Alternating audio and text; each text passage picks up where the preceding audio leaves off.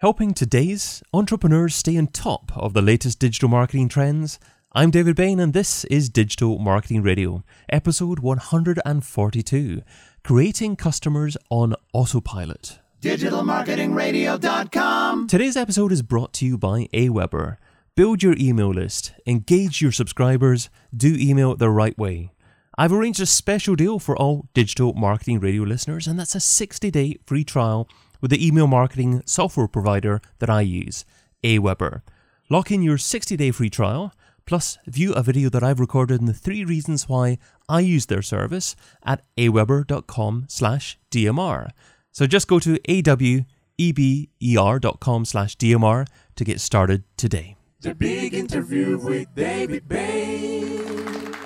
I'm joined today by someone who sold his business for 7 figures back in 2003 and then retired and then got bored.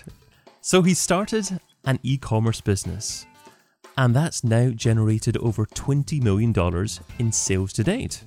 Welcome to DMR, John Butt. Hello, nice to meet you. Great to have you on here, John. Well, you can find John over at marketingforowners.com. So, John, you registered fireprotectiononline.co.uk back in 2006. How significant to your success is the fact that you were previously involved in the same industry? Oh, absolutely. It meant, because it's funny, people talk about being passionate and trying to find something you're passionate about. When you're trying to start a business, you write huge lists of what you like doing, what your friends do, what you've done in the past. But I'd run a business doing this before. So for me, I know the industry. And by knowing the industry, that makes it so much easier. Right, okay. But because one of the reasons I ask is because I was struck by, obviously, Michael Gerber's phrase, work on the business, not in the business.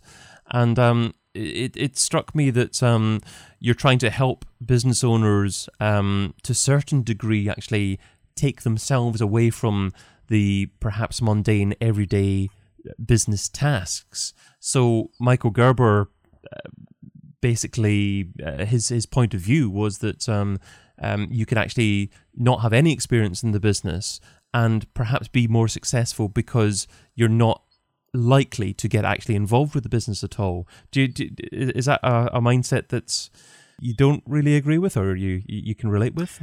Well, I have to relate because Michael Gerber's eMyth is formed the basis of what I studied, and I was actually part of the eMyth Mastery coaching system for years, and that's what's enabled me to remove myself from my business. But I have the experience of doing this before, and in the old version, the offline version, I had done everything.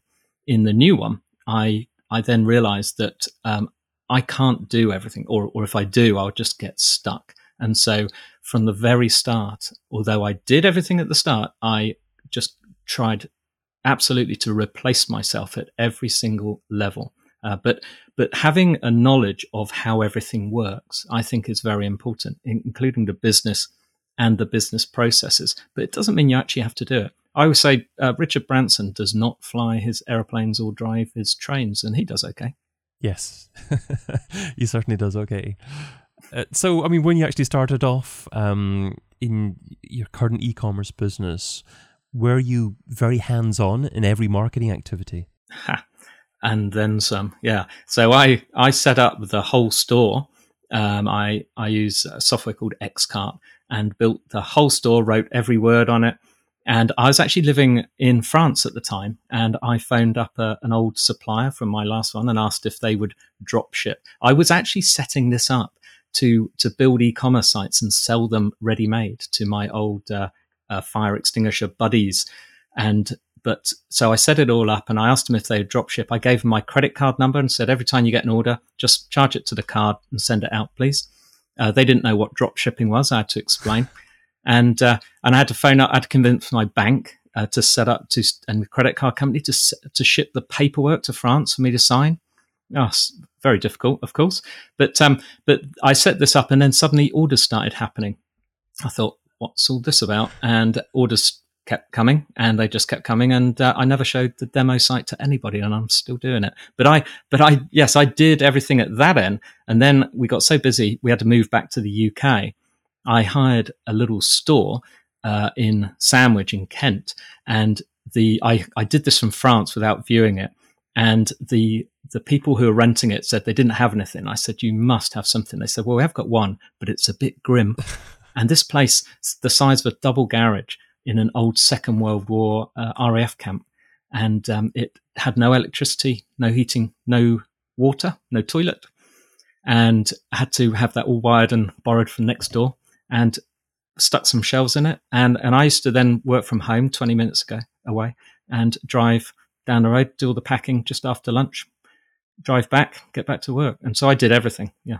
And that was back in about 2006, wasn't it? 2007. So 2007 actually started. And so I think by the end of 2007, I had hired somebody to work in the, what I'm going to call a warehouse.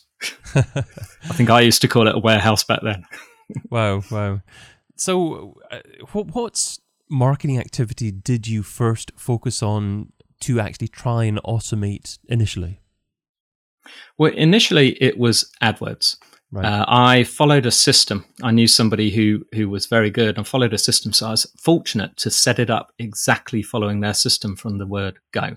And that was brilliant because I didn't realize I was becoming an AdWords expert. But there's a limit because what I found is that once we suddenly appear and obviously do well, anyone else that we take the business away from notices the business goes away, and they eventually figure out where it's going, and they just copy what I do. Right. So all that happens is the bids go up, Google gets richer, we don't get any more orders. So I had to figure out other ways of doing it outside Google, and to make it easier, because I don't have time. So whenever I set anything up, I always think I'm really lazy. I set it up to work in the simplest possible way because I haven't got time to do anything. I remember back in 2004, 2005, getting AdWords clicks for a penny, and you could drive a lot of traffic very cheaply back then, but it's slightly different now in terms of cost. Bids that I used to pay 75 pence for, we now pay £4 for the same, and we're not in first place anymore, and we're still selling the same amount of stuff. It's ridiculous, but we still do a lot of AdWords, but we monitor it very carefully, and if words don't make a profit, we just cull them. And we could sell probably twice as much, but I like making a profit. Strange. So is AdWords at the moment still the most significant traffic driver for you?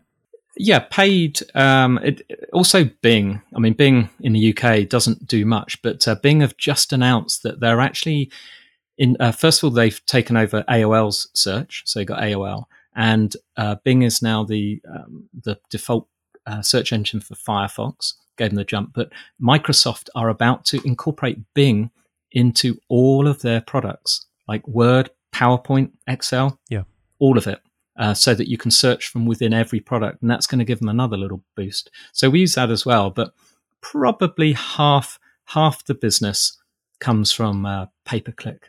And are there any marketing activities that a business owner actually shouldn't automate? Is it important to retain that direct one-to-one customer relationship sometimes? Oh, absolutely. Anyone who goes online with the thought that they will no longer have to speak to customers or deal with customers is getting it all wrong. The internet is just a channel. In the old days, someone invented, there was direct mail, someone invented radio, then TV, infomercials, everything like that. It's just the channel to market. They are still customers.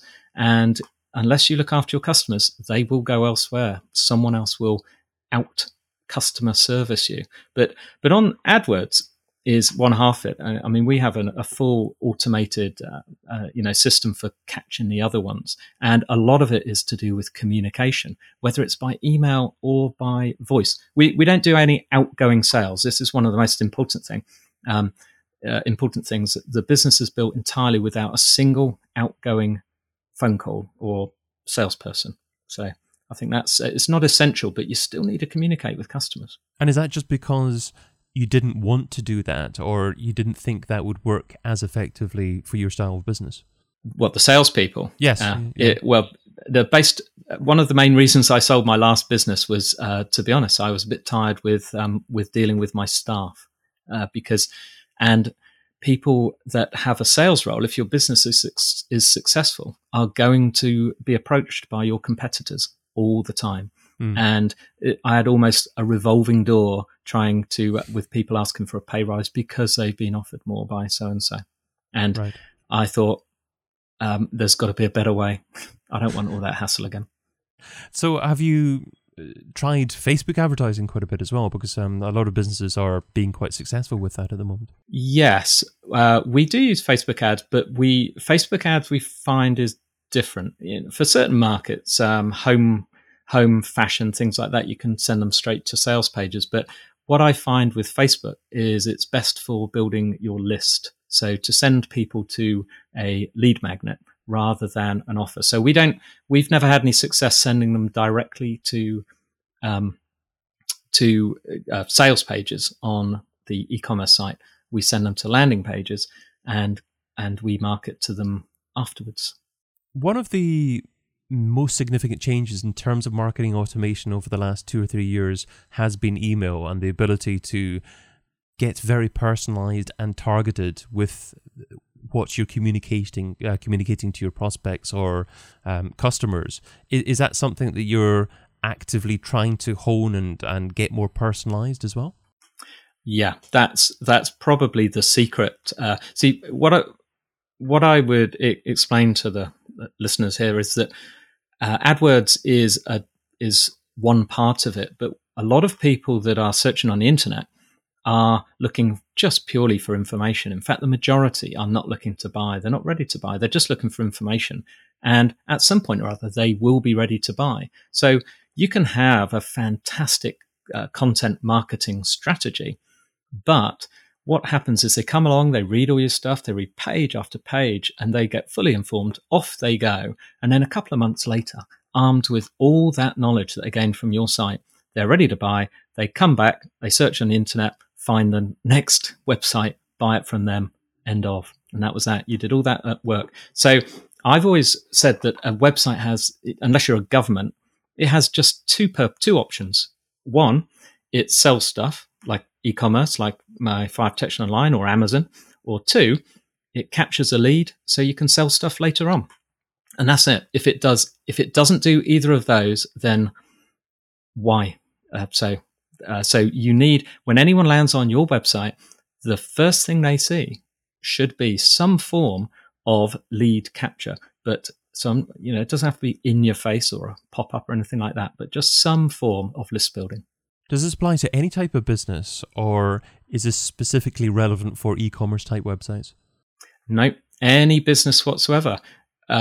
Every business needs customers, and marketing is a lot of people equate marketing to selling, and I personally think that marketing is every single activity in your business before or after the sale, every single thing except for asking the person for the order and taking their money.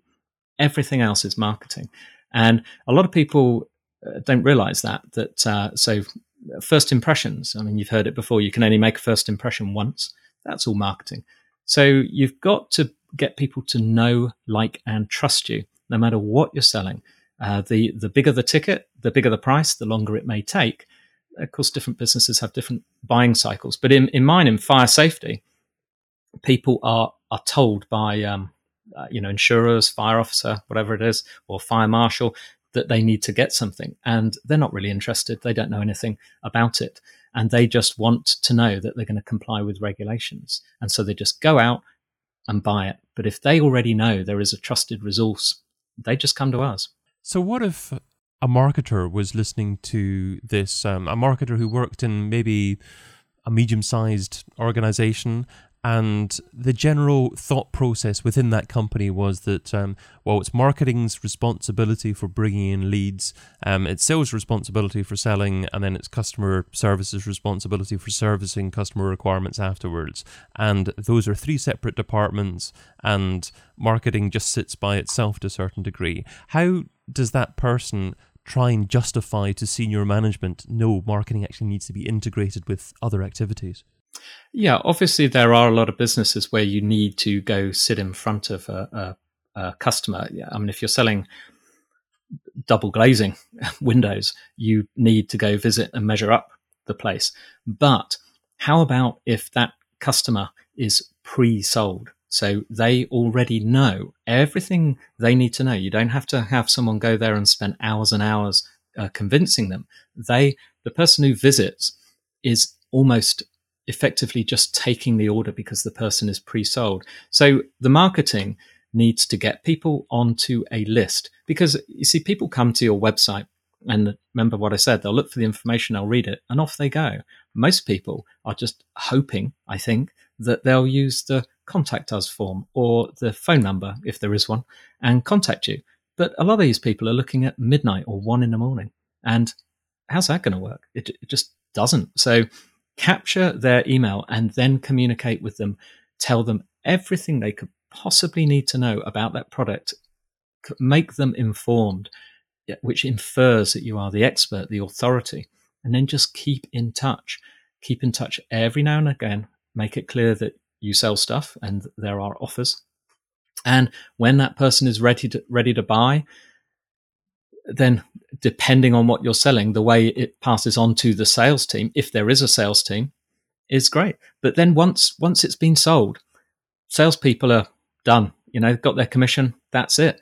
And there is for me, that's when it starts. You make all that effort to get those people to buy, to make their first purchase. That's when it should start. And you should have a 100-day system to turn that person from a buyer into a repeat buyer, into a regular buyer, and into a preacher, where they generate your sales for you. That's great. That's the system. Great advice.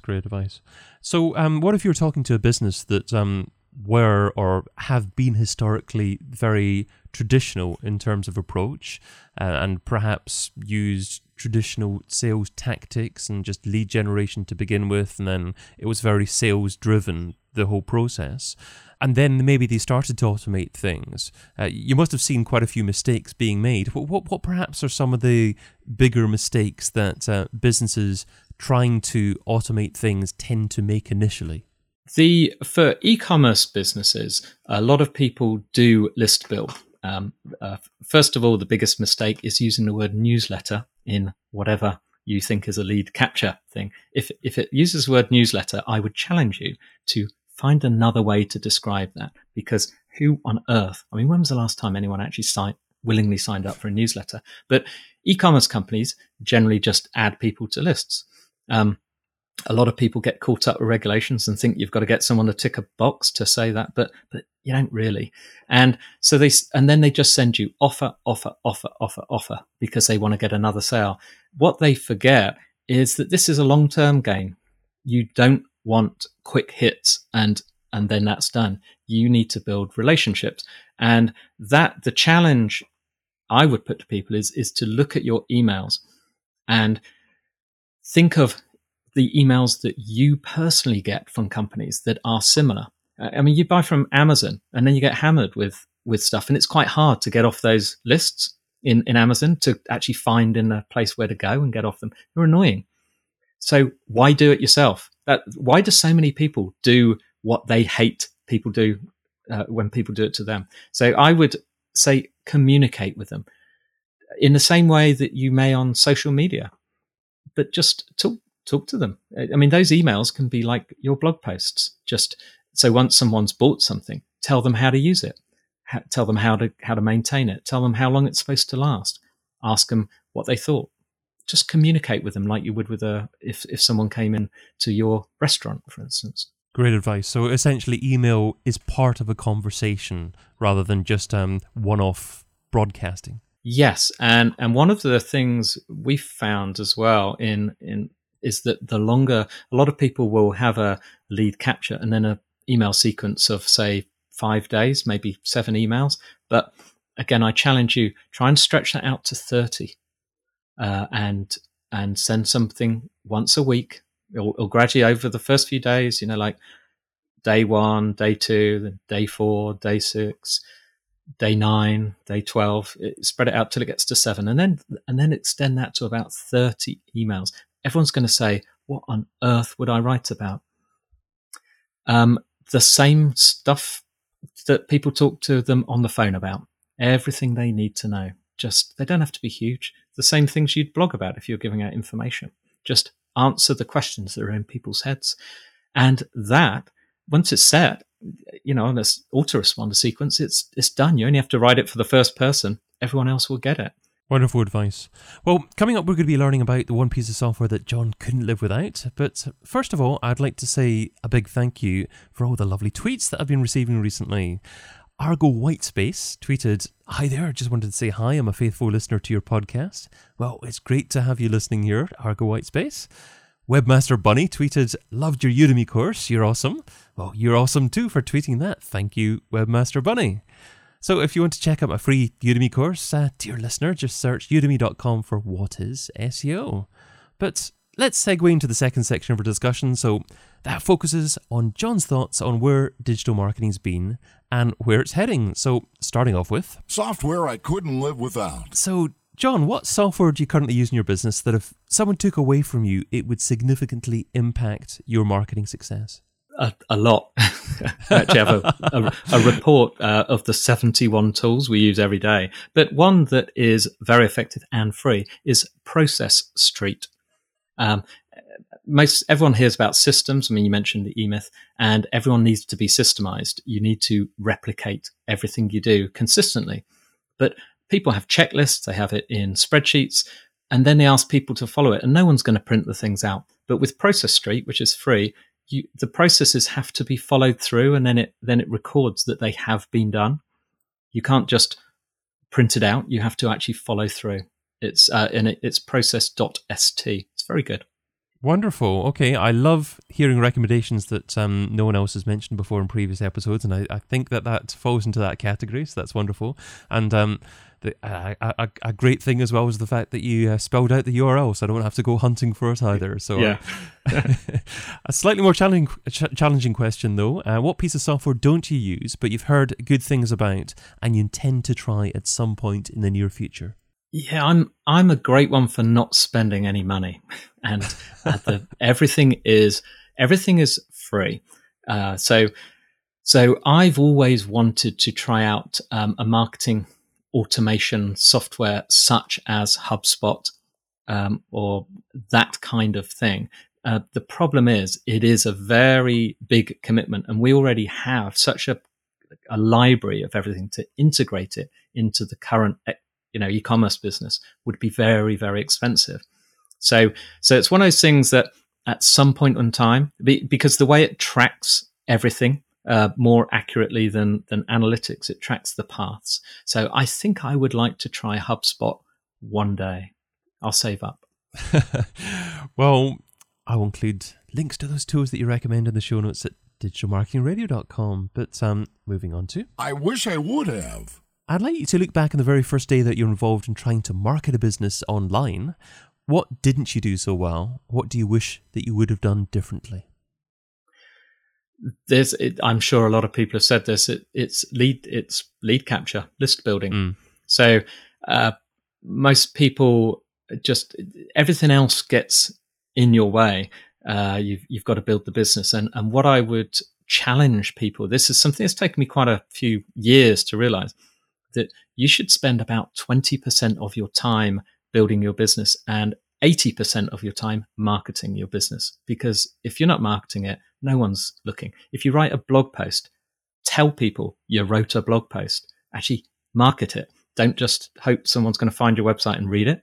That's what everyone does. But tell people about it. So I would have been list building, and I would have liked to have had lead pages. Would have made it easy. Yes, yeah. I mean, that's certainly a wonderful tool as well. It's funny you talking about tell people that you've written and published a blog post. I remember back in about the year 2000 or so, websites used to be sold by the fact that, well, once you have a website and it's published to the world. Yes, but you have to tell people about it. It's just sitting there, and it's not actively marketed, and it took a long time for people to get that concept. But I guess people are still struggling with it when they're publishing pieces of content nowadays. And the best, if people are thinking, well, who do I tell? The best people to tell are people with an influencer audience. So people with a bigger audience than you, tell them, be friends with them. They'll tell their audience, saves you having to build one.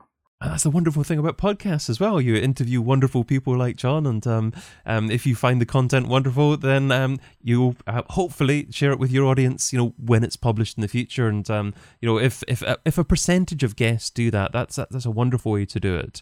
I remember I've mentioned this in the podcast before. WordStream fairly recently published a post with their top 10 marketing podcasts, and I was included on there. And as soon as I was alerted to the fact, I wanted to share it. So mention other people within the content that you produce, and if you do mention them favorably, it's highly likely, if you tell them, that they'll want to share it. That's a bit of a cheek. I use WordStream. Why wasn't I on it? Maybe next year, yes. Hopefully we'll both be on there next year. I wouldn't like to be replaced by you. I don't know. We'll see how it goes next year. Okay, let's move on to the this or that round. So this is the quick response round. 10 quick questions, just 2 rows here. Try not to think about the answer too much, and you're only allowed to say the word both on one occasion. Ready to go? Let's give it a go. Email or Twitter? Email. Audio or video? Video. Affiliates or display advertising? Display ad. Facebook or Google+? Facebook. Online press releases or one-on-one relations? One-on-one. Paid search or SEO? Paid. Email contact form or telephone number? Email form. Website or app? Website. Social subscriber or email subscriber? Email. And local marketing or global marketing? Local for me, because we're just UK. That wasn't so much a struggle. I'm trying to pick out an answer that you even struggled slightly with. Was there one at all? Sorry. Well, the last one, in my marketing business, I can talk globally with the fire safety, because all countries are specific. We can't really export our fire extinguishers to France or America. So that's it. But one of the reasons I said local is we're so tempted that the audience is like billions. I think in my marketing business, I can get people in America, South Africa, Australia, but quite often forget, I live in Kent in the UK. Why don't I just make the most of the people in Kent? There's plenty of them. I could actually go and meet them. So local is quite often forgotten. Yes, and if you can relate with people a little bit better, that conversion rate's going to be higher as well. If you try and actually appeal to so many people, then you're not actually giving out a very specific message, and you're going to struggle, I guess. In my fire safety business, when we try new things, we quite often experiment with Kent first before we try it somewhere else.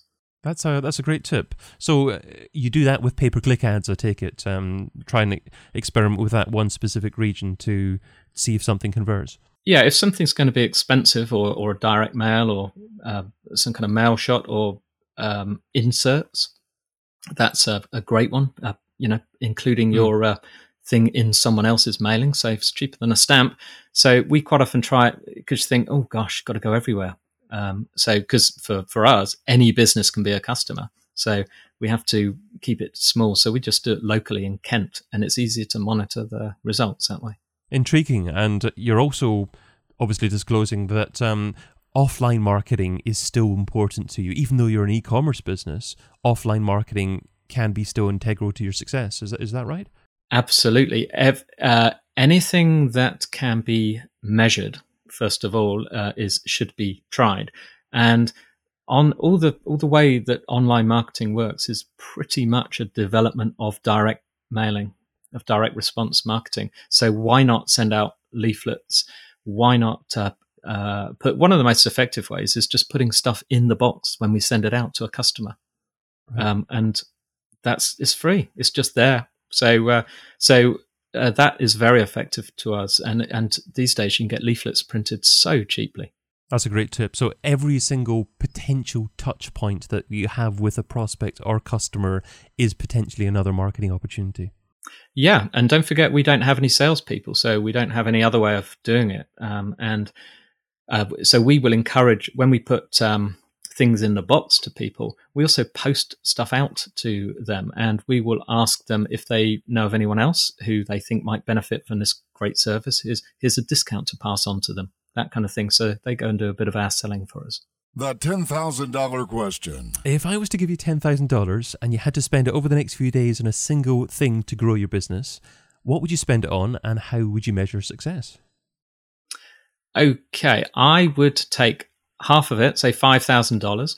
I would find the best expert at marketing who has been there, done that successfully in the form of marketing I want to choose, say e-commerce. I would contact them and I would say, could I give you $5,000 for a few days of your undivided time, and do that till I find someone that agrees. And then I would, when I turn up, I'd say, I've also got $5,000 to spend on the initiatives you're going to show me. That is a wonderful tip there. So essentially what you're saying is stop trying to test and learn and just take advice off someone that knows how to do it. There's no need to reinvent the wheel. It's all been done. Amazon, whatever Amazon do, they're doing what other people did. Tesco's, Walmart, they're doing what other people have done. So just find someone who's done it brilliantly. Go and ask them how to do it. What do they think? And then once you've got that in, you can test and tweak and make it better. My number one takeaway. Well, John, you've offered so much great advice in a conversation, but what's the number one takeaway? What's the single most important step that our listeners need to take away and implement in their businesses? Probably the one I said earlier, that everyone spends too much time and too much energy getting over involved in the business. All businesses are the same. They have production, marketing, finance. That's pretty much it. Everything you do will fall into production. So businesses just run on the same framework. You need to make sure that you have marketing nailed down, and all you need to do is follow an existing proven system. There are plenty out there for free. Just look at YouTube, plenty of stuff. So 20% of your time building a business, 80% of your time marketing. And if you are building a business, this is not a short-term thing. This is slow and steady wins the race. 2 tips. There were great tips there, so we'll let you have them. Well, that takes us to the end of our discussion today. Thank you so much for your time and your advice. What's the best way for our audience to find out more about you and what you do? Okay, I discuss freely everything I do on my marketingforowners.com website. But the best way to find out my system, I have a free course. If you go to www.freemarketingcourse.co, then you'll get a 12-day free course on my entire marketing system for free, and it shows you how easy it can be. Can't ask better than that. Well, we'll include links to that in the show notes at digitalmarketingradio.com. Well, thanks to John, and thanks to your listener too. If you enjoyed what John shared today, here's how you can help. Go to your friend's iPhone, go to the podcast app, and search for Digital Marketing Radio. Click on the show, and then hit the subscribe button and make them listen too. Finally, I'm also hosting another live show every Friday called This Week in Organic. So head over to thisweekinorganic.com to find out more about that. But that's all for now. Until we meet again, adios, and thank you again, John. Great episode. Thanks for having me on. It's a pleasure.